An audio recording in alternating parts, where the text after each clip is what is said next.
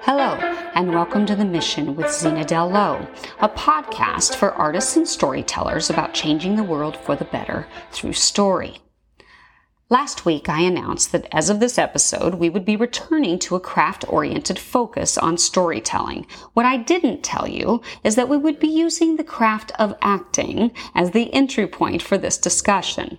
Now, what many of you may not know is that in addition to writing, I also teach acting. And I can tell you that there is a great deal of practical, useful, and mind-blowing information that writers can borrow from their fellow artists. So, if you're an actor, sit back, relax, and enjoy this podcast because you may learn some things about your own craft that will make you a better actor. And if you're a writer, you're about to learn some key primary acting principles that you can then learn how to apply so that your work will become all the more powerful and effective. To that end, let me begin by giving you a brief overview of the actor's craft. Number one, the actor is not encumbered with as many competing concerns as the writer. Writers have a lot to think about. A piece of fiction is made up of many different component parts, each of which is integral to the overall story. You have the main character, yes, but you also have supporting and minor characters. You have a world that you have to build. You've also got to be thinking about mythology and genre and abide by the rules of both. You've got to set the tone or the mood or the ambience of each scene, and making sure that the characters relate to each other appropriately given the relationships that have been established. You have to establish those relationships in the first place, which implies history and backstory and setups and payoffs. And you have to worry not just about one character, but all of the characters, what each one wants and what tactics they'll use to get it, and how each of their own interests competes with or conflicts with all of the other characters' needs and wants and desires.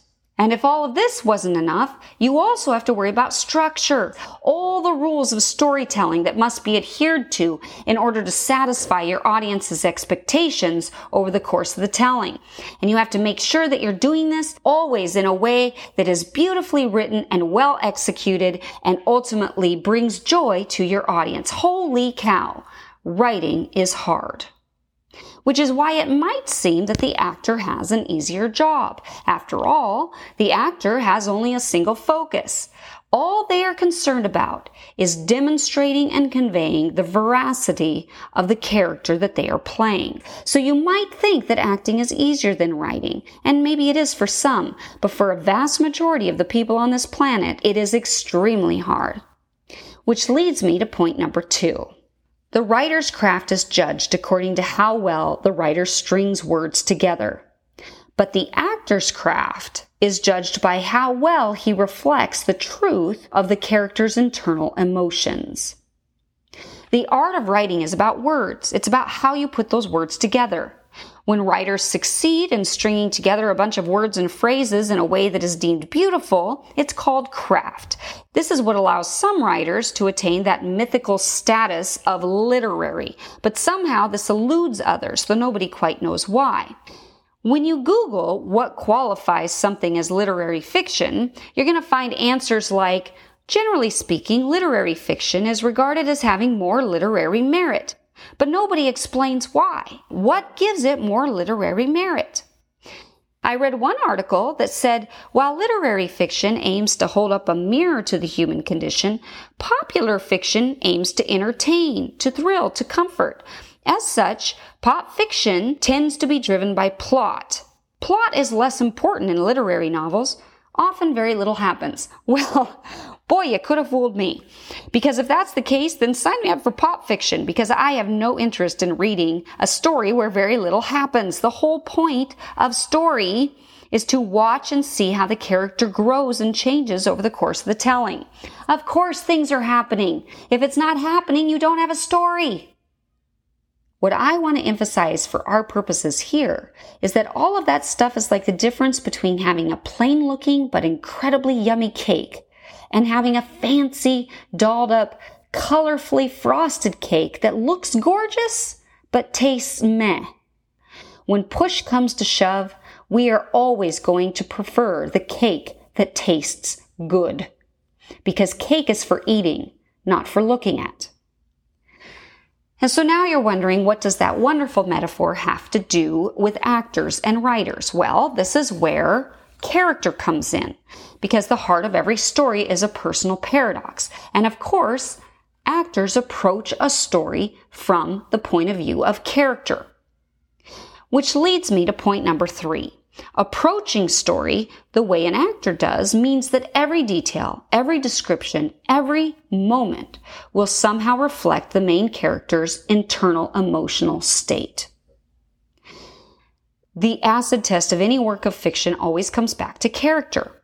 The reason we're starting with the craft of acting and we're looking at some of the things we can learn from actors is because actors naturally approach story from the point of view of character first. And this sort of approach is one of the big picture items that I want to impress upon you.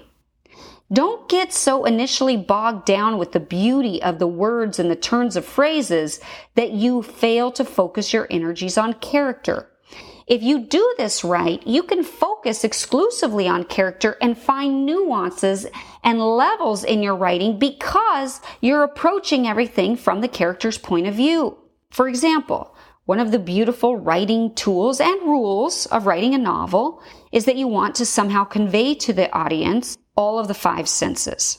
What does it smell like? What does it look like? What does it feel like? What does it taste like? What does it sound like? What am I hearing? Right? That's the 5 senses: sight, sound, smell, touch, and taste. Well, what happens is a lot of writers get so caught up in those descriptive terms, but those paragraphs may or may not have anything to do with the rest of the story. They might not play into the narrative or have anything to do with the actual character. And so it fails to really convey a deeper level of meaning to your audience. But if you start with character first, then you will even choose the details that you want to describe that ultimately will point back to the internal emotional state of your character. So for example, let's say you're describing crunching leaves.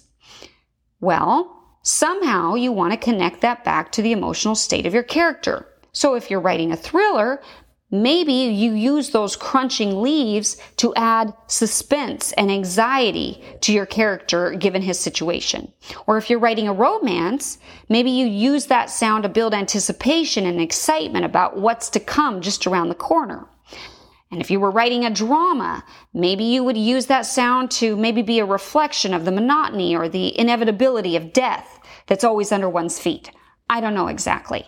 But the point is that whatever picture you're trying to create, it's going to be better and deeper if it signifies or points back to the internal emotional state of the character at that moment. And then instead of just creating a beautiful picture, you're creating a scene based on that character's internal emotional state, which then endows the scene with deeper meaning and elevates your writing to a much higher level. And by the way, when you're able to do this well, you're going to begin to see that it really is all connected. It will also help you to stay away from describing anything that ultimately has nothing to do with the real story. So in that case, it's not only useful, but it's practical because it keeps you on track. It prevents you from going off the rails. Which leads me to point number 4. While the writer's tools include a pen, paper, and words, the actor's instrument is the body. I often encourage writers to take an acting class or two because I find that writers who are actors are usually better overall. Ironically, however, most writers would rather eat nails than to try to act. Why? I mean, at face value, it seems like it shouldn't be so difficult, right? It's common sense that an actor only has one thing to think about. They have one concern and one concern alone, their character. That's it. That's all they're occupied about. And yet, the thought of getting up on a stage and performing that character in front of a bunch of people is absolutely terrifying to most writers, and for good reason. When I teach acting, I tell my students that where musicians have actual instruments that they get to rely on, like flutes and bassoons or violins or what have you, and painters have brushes and palettes of paint and canvases that they get to use in their craft, the actor only has a single instrument, the body. And in fact, they are only limited or gifted in accordance with how well they can manifest things in their body. So if they're supposed to be sad, then they're only as good or bad as how well they can portray sadness with their body. If they're supposed to be angry, if they're supposed to be fearful, if they're supposed to be running away from bad guys that are chasing them, they are only as good in that scene as how well they can portray that emotion in their body. Which leads me to point number 5. The actor has to accomplish 2 primary objectives. The first is to effectively communicate, and the second is to make us believe. By effectively communicate, I mean that it's the actor's job to accurately convey to the audience a true picture of what's actually going on for the character at any given moment. It basically means that I understand the scenario that's at play. So if I've asked a student to walk across the stage and pretend that they hear a noise like someone is following them on their way home, their first duty is to effectively communicate to me that that scenario is actually what's at play. However, the real acid test of how good an actor is did they make me believe it? And this is true across the gamut. The acid test of any good actor is whether or not they're able to convince me that whatever's happening is really truly real, that the emotions that they're experiencing are real, that the situation that they're in is real, that the relationships that they're having are real. And they do this by showing me their body movements, their reactions, the sound of their voice, their expressions. And based on how well they manipulate their body, we either believe it or we don't.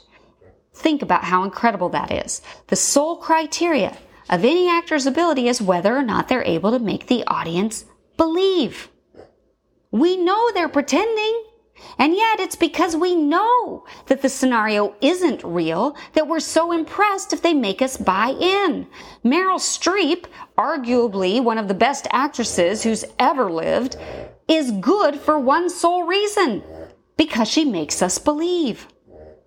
All an actor has to do to be good at their craft is make us believe it's real. All they have to do is make us believe that whatever emotion that the character is supposedly experiencing in that moment, that the words that are coming out of that character's mouth in that moment, that the fantastical situation that the character is in that moment, and that the relationships that they're having with other characters in that moment are real. That is their job. And many of them get paid millions of dollars to do it. So what does that tell you? What are the implications of that? Well, for one thing, it may sound easy, but it's not. It's extremely hard to do. Which leads me to the final point, number 6. Non-actors behave weird when they try to act. It's fascinating to me as a teacher whenever I'm working with beginners or non-actors, because it's like a switch gets turned off in people's brains. You ask someone to walk across the stage and all of a sudden they don't know how to walk.